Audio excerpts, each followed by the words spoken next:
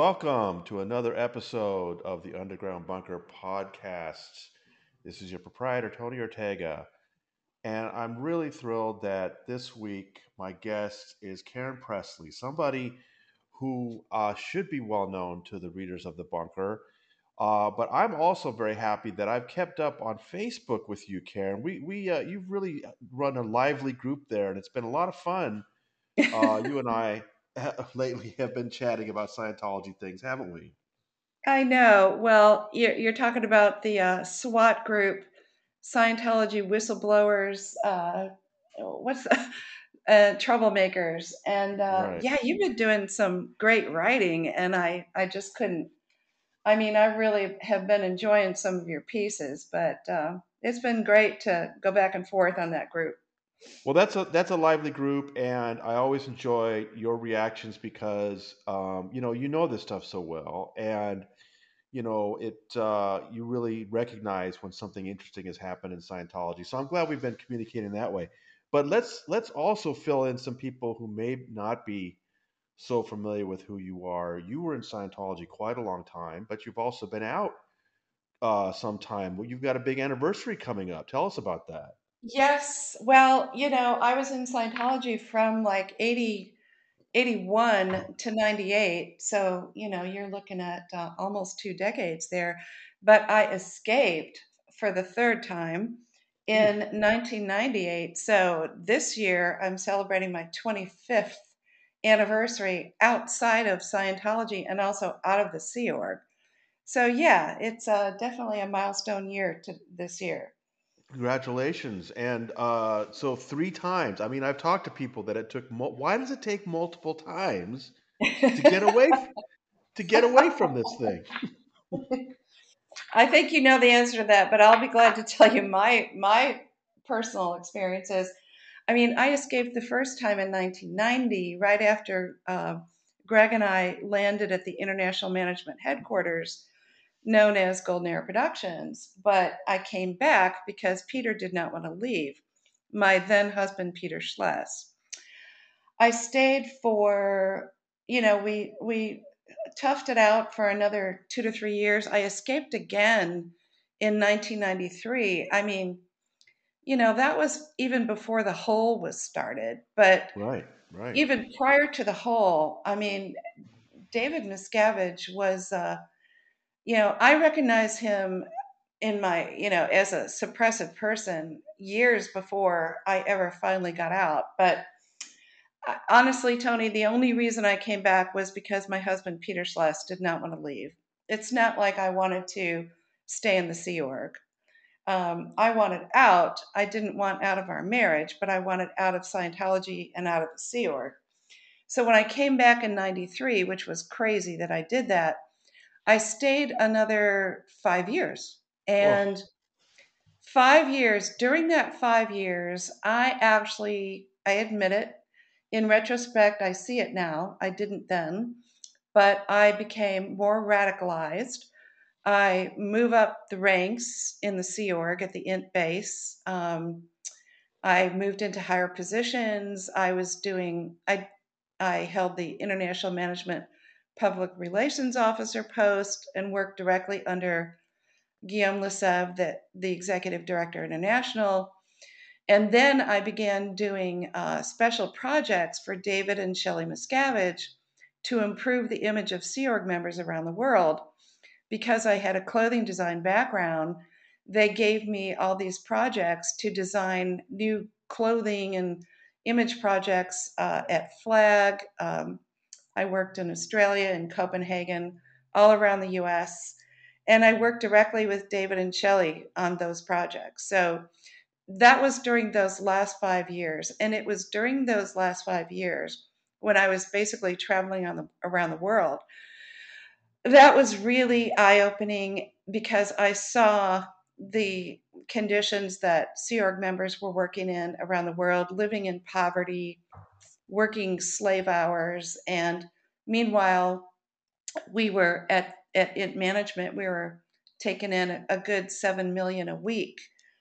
And when I saw all that, I just couldn't live with it. And Peter was oblivious to it. He lived in his music studio. He was like, I see nothing, I know nothing. And he wasn't grappling with the same issues that I was. And the music And, studio was where? pardon me?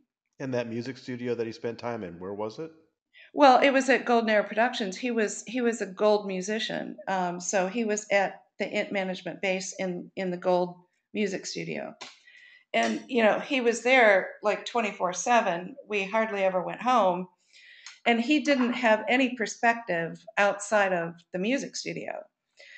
He also worked directly under David Miscavige's thumb, so he was completely, uh, for lack of better words, radicalized and indoctrinated to the max. So he couldn't see or understand anything I was saying in terms of what I saw at Scientology bases around the world, and he rejected my claims. And I had to come to terms with the fact that I had really lost him. He was gone to me, and so I finally left. I escaped in 1998 for the third time, and I have And what? managed to stay out. And when you say escape, what did you have to do that time to get out? Well, each time I literally had to escape, like in the middle of the night, sneaking and this and that. But on the third time, I actually planned my escape, and I literally left the base behind the train of buses that would leave the int base every Saturday afternoon after our renovations were over at like 4:30 in the afternoon. And when I got to our berthing, which was off base, I grabbed some clothes, threw them in a laundry basket, and literally made it look like I was going to do my laundry. And I got stopped by a security guard who saw me, who made a joke. Oh, you have to do your laundry? And I said, yeah. But he never questioned why I didn't just walk down the sidewalk and go to the laundromat. I put the Hmm. basket in my car and I drove to the gate, and the, the gate opened and they let me out. And I literally drove away, and I was wearing a beeper.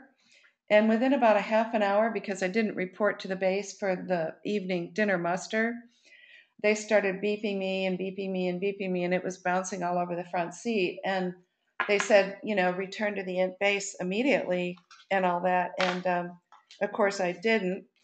And a guy who had been helping me with my uniform projects met me in Los Angeles and literally helped me to escape. He put me in a hotel. He drove me to Las Vegas the next day and walked up to the Delta counter, bought me a ticket, and put me on a plane. And I left my car in the Las Vegas airport. Wow. And that's how I got out.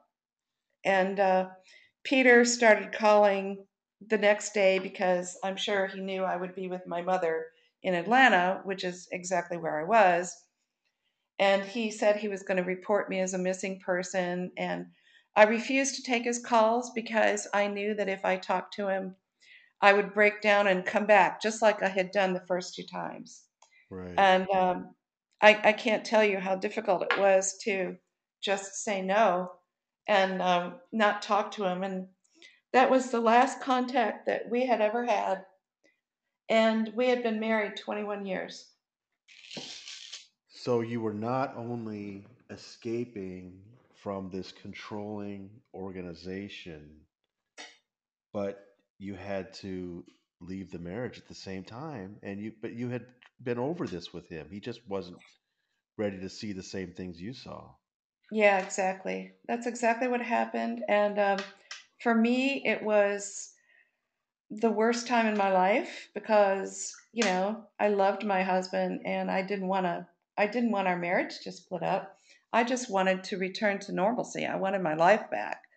I mean, we had a great life prior to getting into Scientology. We were in the music business, we were successful, we had some hit songs, we owned a recording studio.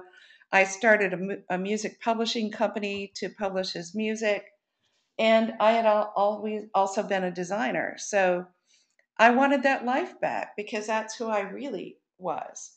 And Peter had really lost it. He had lost himself.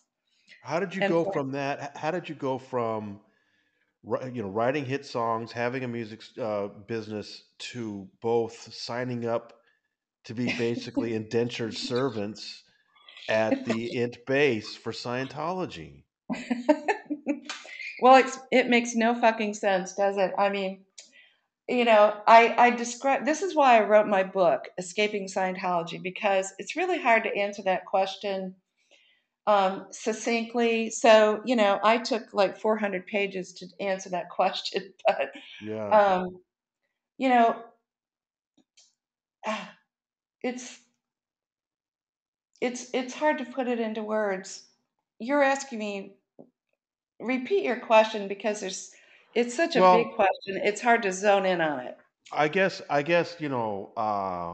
How did I make the choice to go I in? mean, I remember you describing how bad it got. I think at one point you were writing about how you were physically ill. You'd been working 24 hours a day, doing some special thing where they took you off your regular job and they were making your whole unit like what was it? Redesign, refurbish the mess hall or something, Oh and yeah. the work just made you physically sick, Yep. and you just couldn't find a place just to lie down. It was just like so awful. And it led to you finally realizing this life was not for you, and you went to your husband Peter and you tried to talk to him about it, and it was just like talking to a brick wall. And I remember Yeah. thinking how horrible that must have been. And then you've just now described how you finally got away. I mean, when Yeah. we talk, just as an aside, when we're talking about Mark and Claire, for example, there were awful moments where Claire thought Mark had escaped without her, and Mark knew that he wouldn't be able to communicate. But ultimately, they both escaped and were reunited, and it's a wonderful story. But Yeah, they had a great story.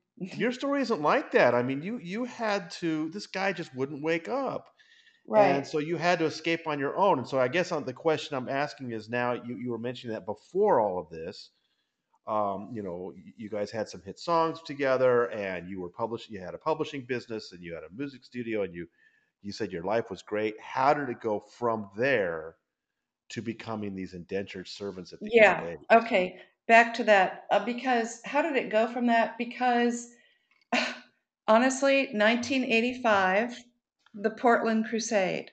Ah, Peter and I went to Portland to help the church defend against quote unquote religious discrimination.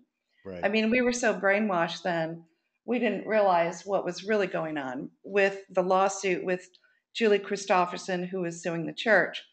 right, So we put, we put a whole band together. We filled up a plane with musicians and equipment. We, the plane took us to Portland. We showed up like the troops on the ground, like boots on the ground.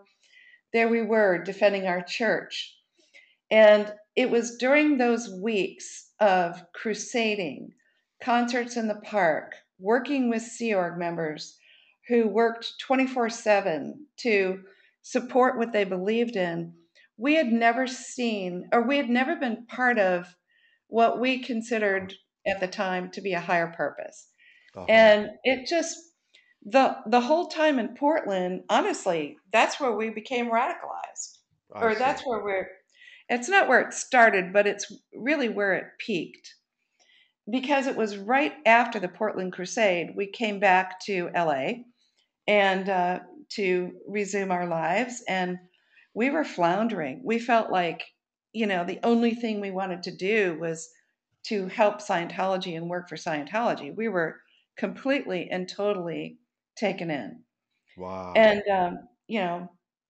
the question is, well, how does somebody become that way? Well, how does anybody get radicalized? I mean, I write about radicalization in my book. And, I don't know if this is a good time to talk about that. Maybe we'll talk about that later. But that is what happened. We became radicalized. And, you know, Peter and I literally moved out of our home.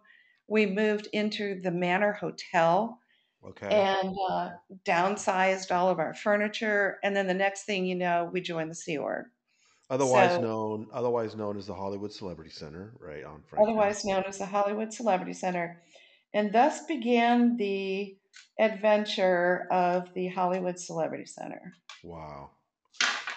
Well, let me just for those of our newer folks that aren't familiar with Portland, just the one thing I want to point out about it, the reason why Portland was such a big deal and why all these Scientologists in the West Coast were brought up there to Portland to picket around the courthouse. The reason why that lawsuit in particular was so important to Scientology and freaked out the leaders was that what Julie Christopherson was doing was like Larry Wollersheim in also in Los Angeles around the same time.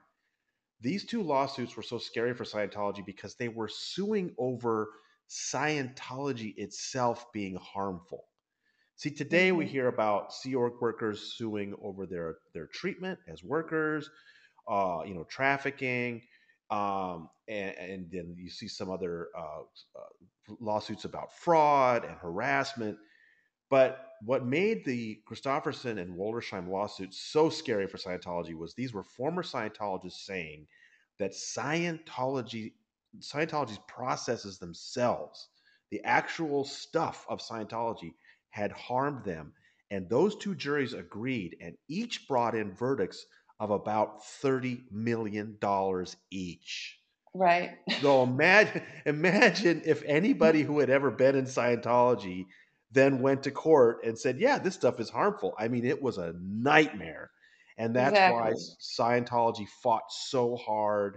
They had all you guys go up there, circle the courthouse, and it worked. The judge blinked and decided to vacate the ruling, and ultimately I think she got something like $10,000 or something when she was looking at 30 million. So Yeah. that was a major moment in Scientology history. I just want people to understand, and I can understand how for someone like you that must have been something. It's like we're fighting for the church's survival. We're here to It get to, was. and it must have felt like this. It doesn't get more important than this. It didn't get more important. I mean, at the time, I mean, Peter and I were not.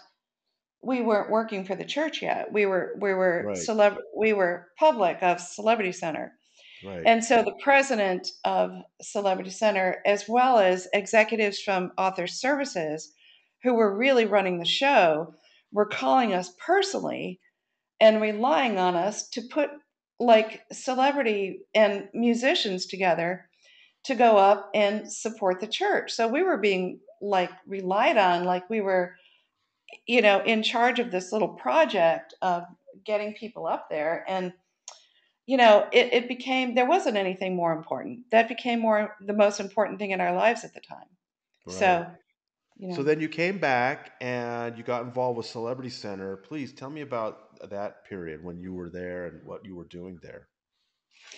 that even in my book, I write, I really, really enjoyed, like, I actually loved the activities that I was involved in there because I was all about working with artists and, Peter being a musician, me being his assistant, so to speak. Uh, and I myself was a designer. I loved what Hubbard wrote about artists can create a new civilization because artists deal with the level of aesthetics and they can change minds and they can change the world. So, at that point in my life, it was like, I like the idea of being a world changer, making the world a better place. Sure, sure. Who wouldn't want a civilization without war and insanity and criminality? And artists can make a big difference. So that was my crusade. I took that up as my own personal crusade.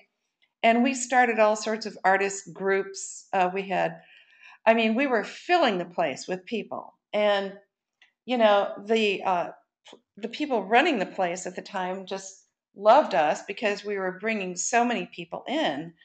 And, then our quest became to recruit celebrities into Scientology.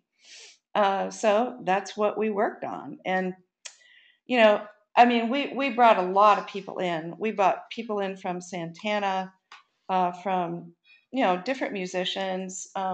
we failed more than we succeeded, but we were still like really active zealots. We were literally zealots. And then, I signed my SEER contract, and then I became, they posted me in an executive position at Celebrity Center. I was the celebrity public secretary, so I was over all the divisions that brought in new people. And so, we were just had the place hopping. I mean, we were having a great time, but then the reality of Zurich life really set in, and I knew I had made a really bad mistake. And it's like at the time I was a Seerg member and Peter was not yet, and so we lived in two different worlds. But ultimately, they sent me away for executive training. I did what's called the OEC, the Organization Executive Course, where you study all the green volumes and you learn all the Hubbard policies on how to run an organization. And when I got out, they posted me as the commanding officer of the Celebrity Center Network, which at Wow. the time, there were 13 celebrity centers around the world. Paris, London, Dusseldorf, Nashville, etc. Right. Now the network is like probably less than half of that. But Right. when I was the CEO of the network, I never should have taken that job. But in any case, I really didn't want to be an executive. I preferred to work with the arts. And anyway, long story short, Peter then joined the Sea Org. David Miscavige personally recruited Peter to sign his Sea Org contract and brought him up to Golden Air Productions to be a gold musician. And so when Peter went up to gold, I left Celebrity Center and went up to the Int base with him. Mm. So that's how we migrated over the rainbow, so to speak.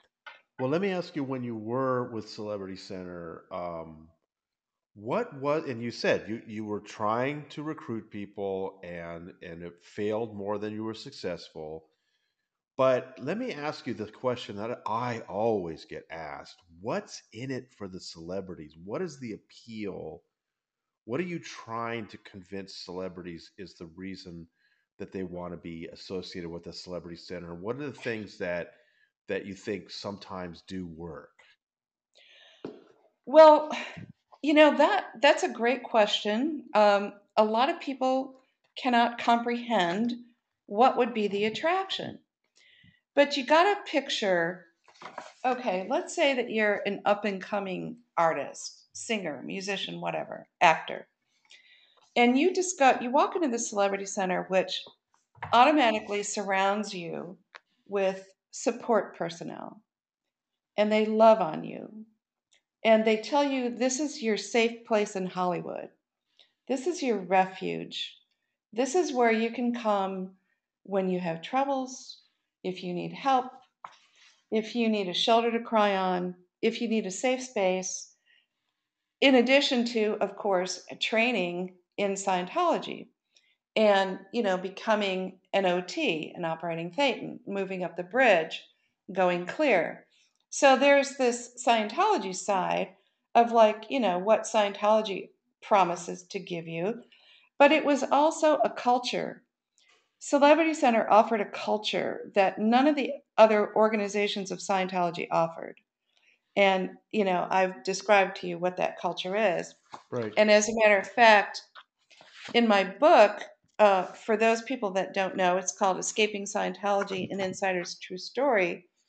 My book has chapters that describe what is the Celebrity Center, what did Hubbard intend for celebrities, and how were celebrities treated.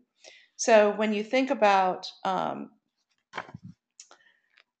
what it offers, I mean, the whole point about offering a safe place. I mean, when you're an up and coming artist, musician, actor, whatever, and you're struggling with competition and you're auditioning and you're not getting cast and you have losses and the competition is so heavy and you have trouble believing in yourself, this is where you came. It was a safe place. It was a refuge. Right. Is It was like, come home to mama. We'll take care of you. can you name one or two of folks that worked on at the time?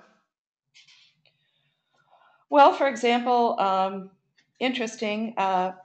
After actually from the Portland Crusade, some of the musicians that we brought up there were from Santana's band, Okay. Michael Carabello and Greg Enrico. Now they were already successful musicians in Santana, but they wanted to do more and be more and make more, and so we got them into Scientology for a little bit. But I think when they saw what was going on and how much it cost, they didn't want it. Right. Another person we got in was Frank Stallone. Frank Stallone is Sylvester Stallone's brother. Right. Um, we brought Frank up to Portland to be part of the band, and we got him into Scientology as a result of all that. We met Sylvester Stallone through Frank because Frank and Peter Schless co-wrote the song to Sylvester's movie Rambo: First Blood Part 2. Hmm. And Okay. so we met Sylvester in the studio. So we had already gotten Frank into Scientology, and our goal was to get Sylvester. But we could never get through to him because he was always surrounded by bodyguards.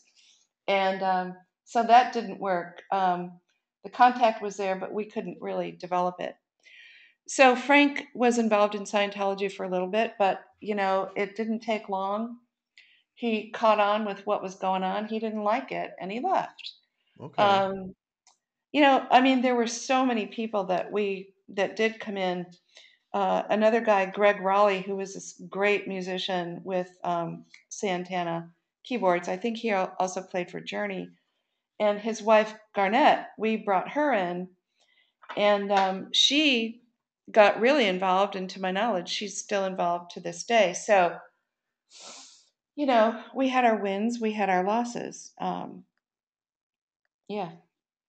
And what were some of the I mean, it seems to me like one of the things that the Hollywood Celebrity Center uses, particularly with these new celebrities to get them interested, is the Purif. Did you find that that was something that you could use to kind of get people interested?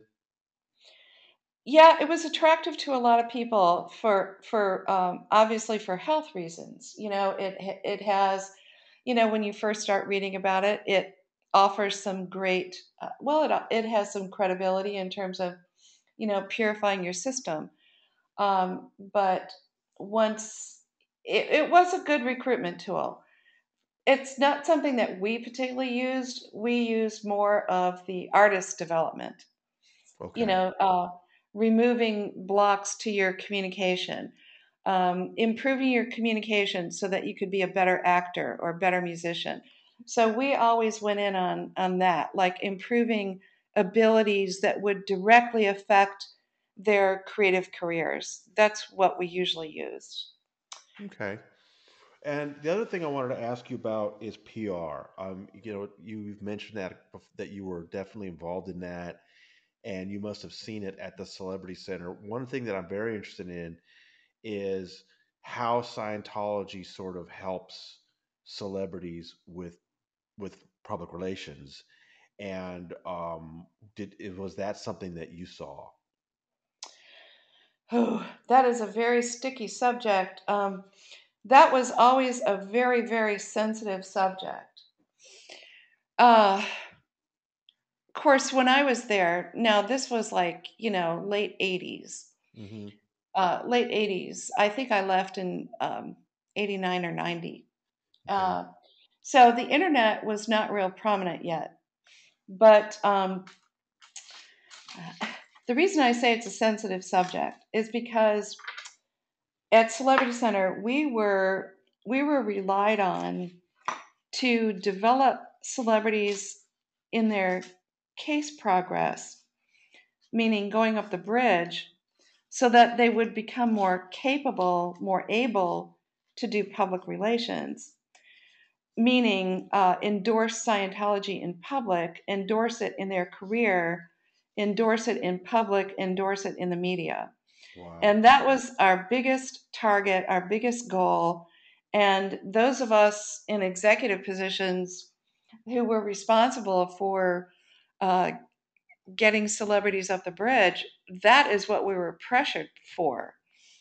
And so there were very few people who could really speak out in public about their wins in Scientology. One of them was John Travolta back then. One of them was Ann Archer. One of them was Kirstie Alley. There were a handful of people. And so there was different ways of dealing with public relations. One of them, the main one, was make celebrities capable of doing PR for Scientology via their careers and their friends. Hmm. The president's office was tasked with bringing celebrities in all the time for, like, here, sit on the couch and have a cup of tea and let's talk about who you know. And they would literally strategize who the celebs knew, and they would create like little programs. And those were their that became their mission of Wow. how to bring in other celebrities, and they would strategize. In fact, there was a time when I think it was Sue Young McClay. I can't remember her name fully then, but she was constantly threatened that if she didn't get this celeb or that celeb to bring in a new friend or to bring in a new person or to set up a book one auditing session, she was constantly threatened with being assigned to the RPF, Scientology's prison camp, Right. because her whole job was to get celebrities to disseminate Scientology. Wow. So when you talk about public relations, um, a celebrity had to be able to talk to other people about Scientology, share their wins, tell them why, they should come in. And back then it used to take a lot because Hubbard died in 86, and Scientology had a lot of bad press at that time. There were bad court cases, and Right. Scientology had some really bad PR around that era.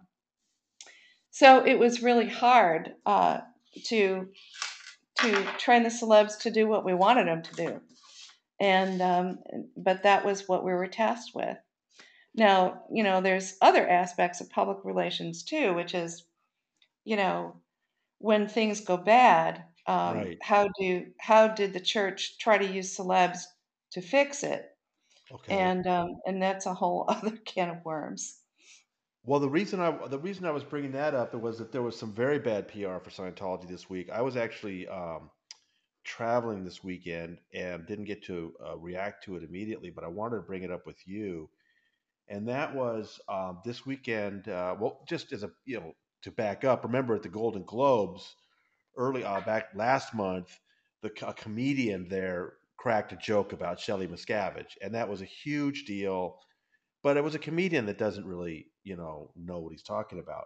Then Right, this past weekend, Judd Apatow at the Directors Guild Awards um, made some jokes about Tom Cruise, and they were the kind of some of them were kind of the typical thing where he's making fun of the fact that he does his own stunts and that he's not very tall.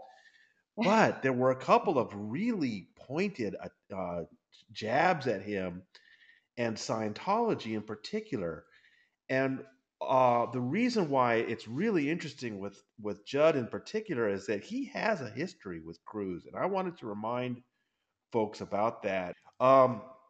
Seth Rogen came out with a book, I don't know, not too long ago, and he wrote about how in 2005, so that's that killer year when Tom kind of was acting as the ambassador for Scientology and argued with Matt Lauer and jumped on Oprah's couch, right, that Seth and Judd were hanging out with Tom and had a meeting, and then at some point, Judd brought up this whole thing about the public thought that Tom was losing his mind, Mm-hmm. And Cruz then said that this was intentional. He said because of that's the psychiatry profession was behind it. And Tom said, and they asked him why, and he said because my exposure of their fraud has cost them so much money that they're desperate. They're scrambling and they're doing everything they can to discredit me so I won't hurt sales anymore. And at that point, Seth said, Big Pharma made you jump on Oprah's couch? And Cruz responded, they edited it to make it look so much worse than it was. They do that all the time. You should see what they do to my friend Louis Farrakhan. Oh, And wow. yeah, and so Seth Rogen writes about how that was so startling. How could he, forget something like that? So My uh, friend Louis Farrakhan. Wow. yes, and then Judge said, well, Farrakhan has said a lot of blatantly anti-Semitic things, and Tom said, no, he's great. So this is the background that Judd and Seth have with Tom Cruise going back Hmm. years. And so that's why I say it's important to keep that in mind that now you see Judd at the awards saying something like, where he said that every time Tom Cruise does one of these new stunts, it feels like an ad for Scientology. Scientology. Yeah, I And know. That and was then he that said was deep.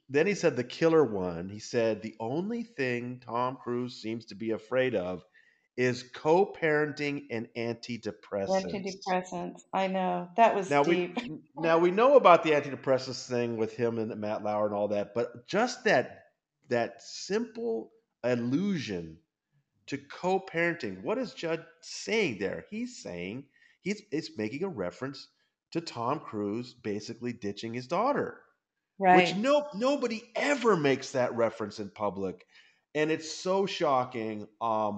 And that's why I say these weren't jokes. I mean, this was Judd Apatow really attacking Tom Cruise in a way that Cruise has not been attacked in a long time. Yeah, those And were some serious digs. so that's my question for you is, I mean, this seems like a really bad thing for both Tom Cruise and Scientology. You've been behind the scenes. What would you expect Scientology would be doing after, something like that happened? Whew. Well, this is a lot to unpack because there's a lot going on here. First of all, with Judd Apatow and Seth Rogen, I mean, they. I'll get to that in a second. I just wanted to mention. I mean, everyone in Hollywood who works with Cruise or who is on a professional level with him, or even as an observer, they see his brand, and it's like, how do you react to his brand? Because he is a guy who is now showing up in jokes because he has ditched his daughter. He has basically broken up 3 marriages. He supports a cult that is involved in lawsuits for human trafficking, slavery, sexual abuse, and on and on. And this is a guy who has that side to his brand. That's his values. He supports a group who knowingly does that stuff. And yet, he's a fabulous movie maker. He's a great actor, great director, incredible stunts. He seeks perfection. And so, on a professional level, his brand is superlative in terms of movie making. But when you get down to his personal values, his brand, he's branded as a vile human being. And so, to the extent that now jokes are digging in on his personal choices, and instead of respecting him for his professional accomplishments, what does he get? He gets the digs on his personal choices. And I think he really deserves that because, his values are at the bottom. He turns a blind eye to crimes and oppression. And so that's what I wanted to say about values and his brand, because his brand Right, is like a double-edged sword. right, But in terms of how the church would respond to this, okay, there's a lot to that, really. Back in my day, when Scientology was less prominent in the media, let's put it that way. Mm-hmm. If there would be critics, whether it's in a television news, a journalist, in a print publication, whatever, any sort of media, who would criticize Scientology. I mean, the church goes into automatic gear on what to do. I mean, Mike Rinder has elaborated on this a lot, but I mean, you've got the celebrity side of it, you've got the legal side of it, you've got the OSA side of it. But when I was in Celebrity Center and we were responsible for helping celebrities to deal with this, I mean, back in the day, we would have gotten the person in. Let's say it was Tom Cruise in his early days. We would have we would have brought him in. We would have sat him on the president's couch. We would have talked him through this over a cup of tea and discussed what happened, and he would share, what he was hurt about or what he was upset about. And then from there, we would design a personal program to get him fixed and repaired, and we would put him into auditing sessions to handle his emotions and his what was called charge. Um, we would maybe send him to correction for failing to apply certain Hubbard policy on handling suppressive persons. That was another thing. Back in the late 90s, or excuse me, late 80s, early 90s, there was a course that came out called the PTSSP course, Mm-hmm. Potential Trouble Source Suppressive Person course, Confronting and Handling Suppression. And everybody at the Celebrity Center was made to do this course.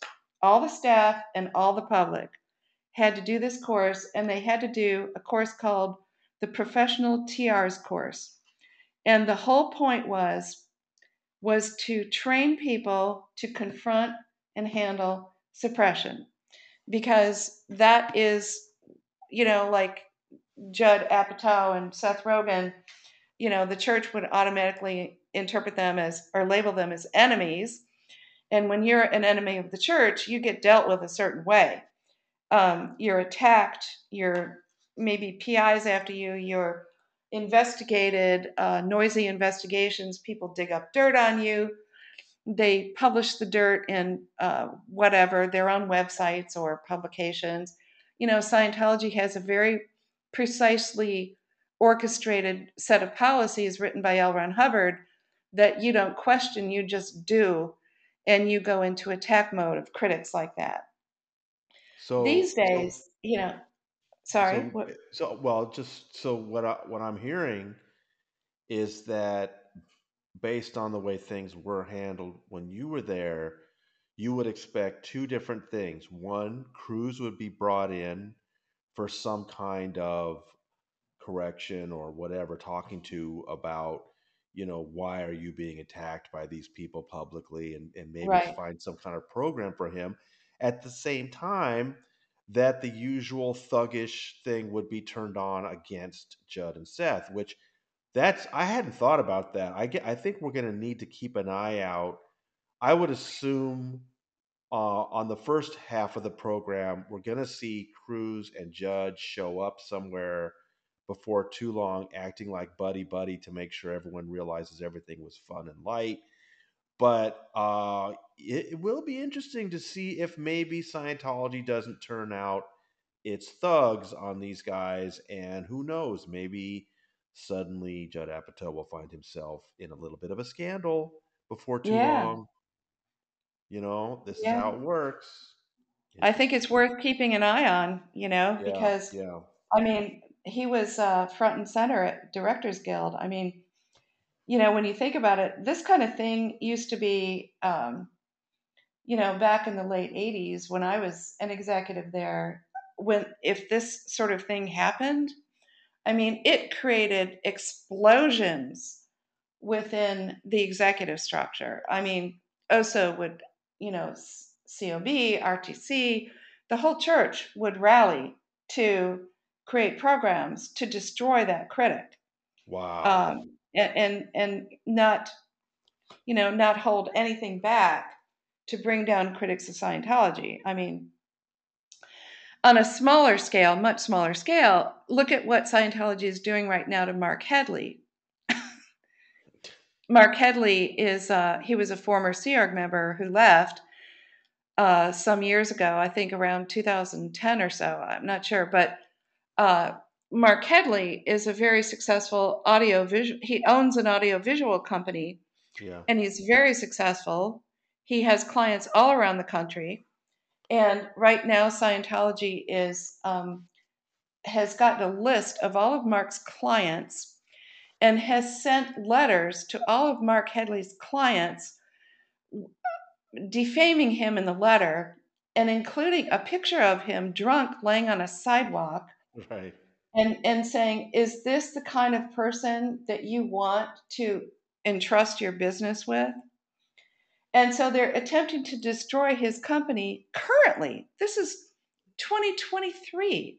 I mean, the photo that they're sending around of him was from 2006. Yeah. When he first got out and he got drunk one night on his birthday. He had too many rum and cokes. And so, but that's, Mike Render did a great job explaining that's called a noisy investigation. And they're doing that because L. Ron Hubbard says to do it. They don't think about, how ridiculous they're making themselves look, sending letters to clients about Mark's drunkenness in 2006. Are you kidding me? But this is lunacy. But that's the kind of thing that, if Rogan or what's his name, Judd, uh, find themselves all of a sudden getting funny looks from people, or saying, "Hey, did you do this back in 20 years Right. ago?" Right. You know what I No, mean? It's like that's it's the kind of definitely, yeah, it's definitely something to keep an eye on. It might happen, and that's the kind of lunacy that could happen. right. No, I remember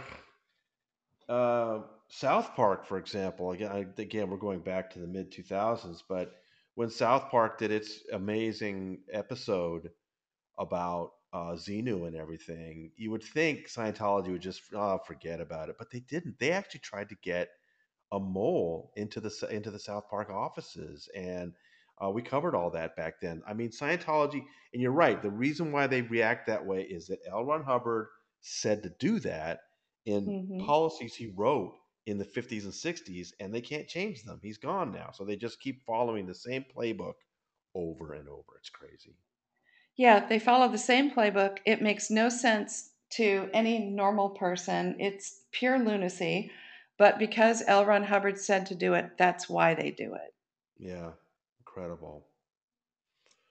But Hubbard and like David Miscavige, I mean, we all know, those of us familiar, we know they're the master manipulators, the master gaslighters. And, you know, I mean, they turn out people who become excellent at manipulating other people because that's what Scientology teaches you to do. Um, I mean, to bring up a very, very old example, think about Charles Manson, who, took what he learned and he taught other people he manipulated people to believe that they should murder who he said to murder. So they did that. That's an extreme example, but I mean, think about how Tom Cruise, after you and I originally talked about this topic, I was thinking about how Tom Cruise has been radicalized. And yeah, he makes a choice to stay in. But honestly, I understand radicalization, and I wrote about it in my book. And I think about Cruz, how he's radicalized. And, even though he tried to recruit Judd Apatow and Seth Rogen some years ago, he's tried to recruit a lot of people into Scientology. Yeah. Fact is, he is such a radicalized guy. Who knows what he will do to them? Well, that's something that I try to bring up with people because, the tabloids love this story about how Tom really wants to get out, but they're blackmailing him, or he's about to get out and reunite with. I don't know where they get this story. because I'm glad you're using the word radicalized because that's exactly what happened to Tom Cruise years and years ago. And Hmm. he, there was a brief moment in late 2004, early 2005 when both Miscavige and Tom Cruise thought it might be a good idea to actually make him a more vocal ambassador for Hmm. Scientology. And that was disastrous. And so they stopped doing that. But that doesn't mean he's any less radical because, I mean, one of the things is, celebrities get to break the rules. And so if Right. Tom Cruise wanted to, he could have kept seeing Surrey this whole time. Nobody would ever dare to tell, even David Miscavige would not dare to tell Tom Cruise, his number one celebrity, that he could not see his daughter. So the question is why did Tom choose Scientology over Surrey if nobody at Scientology was forcing him to make that choice? And I think you've hit on it. It's that he's been so radicalized that Hmm. Scientology is the number one thing in his life, even over his own daughter. And, I've told so many reporters this over the last, I don't know, 5 years or so, Karen. They will ask me why, what's going on there. And I keep telling them, because they keep saying, oh, but Scientology must be keeping him away. And I'm like, they can't. He's a celebrity. If he wanted to, Hmm. he could see her. So why doesn't he? I try to get these reporters to think about that and to ask the question, why did Tom choose Scientology over his daughter? And you've got the answer. He's been radicalized. And but the people that deal with him, the reporters and stuff, don't dare ask that question, and that's why I think it's such a big deal that even though it was a little subtle and it was just one word, co-parenting, that Judd Apatow used in his thing at the Directors Guild, that was big. That was really big because this is a celebrity who knows Tom Cruise, It's and huge. Yeah, yeah, it's really huge. Well, think about it. I said Cruz has been radicalized. When you're radicalized, you don't know that you're radicalized. oh, that's a good When point. I was radicalized, I didn't know I was radicalized. But let's just look at Cruz's life. I mean, he came in married to Mimi Rogers. And the Right, church didn't want him to stay married to Mimi Rogers because right, her father was a former mission holder who was not in good graces with the church. So right, they successfully manipulated him to divorce Mimi. But on the other hand, he had also met Nicole Kidman, so that had something to do with it as well. right. But the point is at that point, they manipulated him into that divorce. But like I said, it worked in his favor. He married Nicole. So he's married to Nicole Kidman for what, 6 years? And, 10 years, 10 years, what's that? 10 years. 10 years. And I don't know all the ins and out of it. I mean, I knew that she didn't. I was at the base when Tom and Nicole would come up for training and auditing. And I had heard that, she wasn't as into it as he was. She had issues. She didn't want the kids raised as Scientologists later. So, there were various things. But let's look at it. I mean, David Miscavige had everything to do with manipulating Tom to divorce Nicole. Hmm. So but how could a man who is as self contained as he is, how could he be so manipulated? Yeah, Because he was radicalized. right. So he divorced Nicole. And then, you know, he then divorces Katie Holmes. So the guy's family life is very unsuccessful, but I really believe it has to do with being radicalized. And, I wrote about this in my book because for me, radicalization was a really huge topic. And can I just read a couple of words Yeah, here?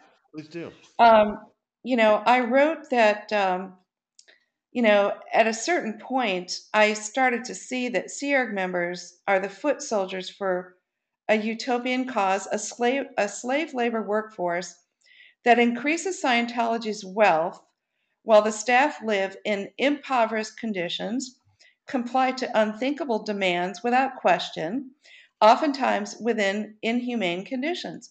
Why is it? Why did we do that? Because we were radicalized. And I said, Scientology's system demands secrecy, requires unquestioning obedience to a messianic leader, requires loyalty to the group above all else, and requires a devout belief in the special power of Scientology technology. That's what being radicalized is. Hmm. That's like the Oath Keepers. That's like ISIS. That's like jihadists. Right. That's radicalization. And, in my book, I mentioned John Atak's book, Opening Minds, which came out in 2016, I believe. That book describes radicalization, and I'll read this to you real quick. Describes radicalization as the systematic use of thought reform to divide people from other people who they come to believe should be destroyed or hated. And that is the whole creation of the us and them culture between Scientology and non Scientologists or enemies of Scientology. Yeah. And, I write about this. The Hmm. us and them culture is created by Scientology. We're isolated from general society. We learn to hate a long list of enemies. We agree to radical living conditions. We couldn't get pregnant. We had abortions. I mean, or couldn't get married at all. That's radicalization, you Yeah. know? And Cruz is radicalized. He's an independent individual, but he's a radicalized Scientologist. I totally agree, and that's I've tried to explain. People will say to me, "How could Tom Cruise believe in this kind of an organization?" And I always say he can't understand why you haven't joined. Right. It's That's like, it. it's this radical point of view he's got that this is a prison planet. Scientology is the only thing that's going to save this planet, and David Miscavige is the most important person on the planet today. If you buy into those things, then you can see why he's been doing what he's doing and why he won't say anything about, if Tom Cruise is, I mean, if David Miscavige is his best friend, why will he never say anything about his best friend's wife and where she's been for Right. 17 years? Why won't Yeah. he see his own daughter? I mean, these are the things that a radicalized Scientologist does, and that's what people need to understand about Cruise, is he's as dedicated today as he ever was. I agree with you. I mean, it's it's uh it's hard to wrap your head around.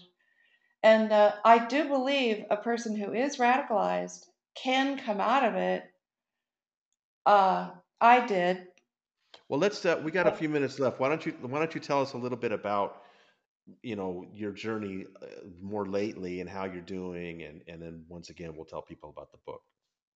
Okay, well, you know, how does a person become unradicalized? Yeah, that's a good question. It's like, for me, I was in a very unique position at the time. I was doing, in like the middle 90s, I was doing projects for David and Shelley Miscavige, uniform and staff image projects. I was going around the world doing this at Sea Org bases. Yeah. And while I was traveling and I would see Scientology around the world, it opened my eyes to the truth. I saw people living in poverty conditions who worked for Scientology, while at the int base we were making millions a week. Um, it opened my eyes. I mean, yes, I was radicalized, but I mean, I think my own personal values clashed. It's a matter of right and wrong, Yeah. and I think my own personal values kind of began to. They had been oppressed for so long by Scientology beliefs that when I was traveling, I got some space. I was connected with the real world. And I really believe that that's what helped to open my eyes. That, and also being at the int base and seeing horrific stuff going on that Miscavige and some of the other leadership were responsible for, such as staff abuse and on and on. And for me, that's what cracked through. That's really what cracked it through, and that and my desire to get my life back. Now, somebody could say to me, "Well, then you weren't really fully radicalized, were you? Because if you were, you wouldn't consider these things." Well, I don't agree with that because I think a person who has a soul and a conscience, as long as you're not a sociopath or a dyed in the wool narcissist, I think that, your personal values, your sense of right and wrong, and also your own sanity is what can get you out. I really believe that that's what, like all the people that started to leave the exodus from the int base from like 2006, 2010 is when the most people left. That's when Leah Remini left, Mike Rinder left, Mark Headley left, Mark and Claire. A lot of people left because Right. they were seeing so much abuse at the end base and actual psychotic sickness. I mean, the shit that Miss Scavenge was doing to people, I mean, it finally cracked through. They were finally able to question what they believed about Scientology. And interesting, you compare that to somebody like Tom Cruise, who has been coddled and protected and supported and defended. He has never, he's never had, uh, I mean, how would I know? I don't know him personally. I don't live in his household, but he hasn't encountered the kind of stuff that we did. I don't know how Right. else to explain it, but I just don't believe he's going to break through. I mean, if he's gone this long separated from his daughter, what in the Yeah. world would ever cause him to step away? Well, maybe that's what Judd was trying to do. Maybe Judd's trying to do him a favor. Who knows? I mean, that could be the knock. I don't know. Maybe if that could be a knock that sort of helps steer him in the right direction, or the church will come back hard on those two guys, Judd Apatow You and Seth know, Rogen. that reminds me of a conversation that I had with my then husband, Peter Schless. We were on a rare leave of absence for 3 days because we convinced our seniors to let us go to a family reunion because we hadn't seen our family in so long, years, maybe 10. So we had a couple of days off and we flew into Atlanta to see my family. And then we rented a car and drove up to the Smoky Mountains. And there we were in a convertible. I put this story in my book. And it was raining, and we were singing to the radio and having so much fun. And there we were free. And we had stepped away from Sea Org life for 3 days. And I brought up to Peter, I said, you know, we can have our life back again. It can feel like this. Wow. And he thought about it for a minute. And it didn't take more than a minute. And his whole face kind of got tight and kind of twisted. And he said, no fucking way. We are loyal Sea Org members. And I could never deal with Marty Rathbun coming after me with an e-meter. Oh man, that's So amazing. Peter was steeped in fear. He was Yeah. steeped in fear to pursue his own thoughts.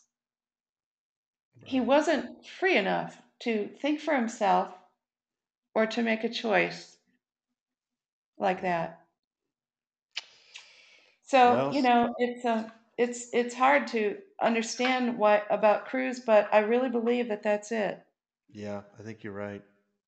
Hey, give us that title again so people can pick up a copy if they don't have one already.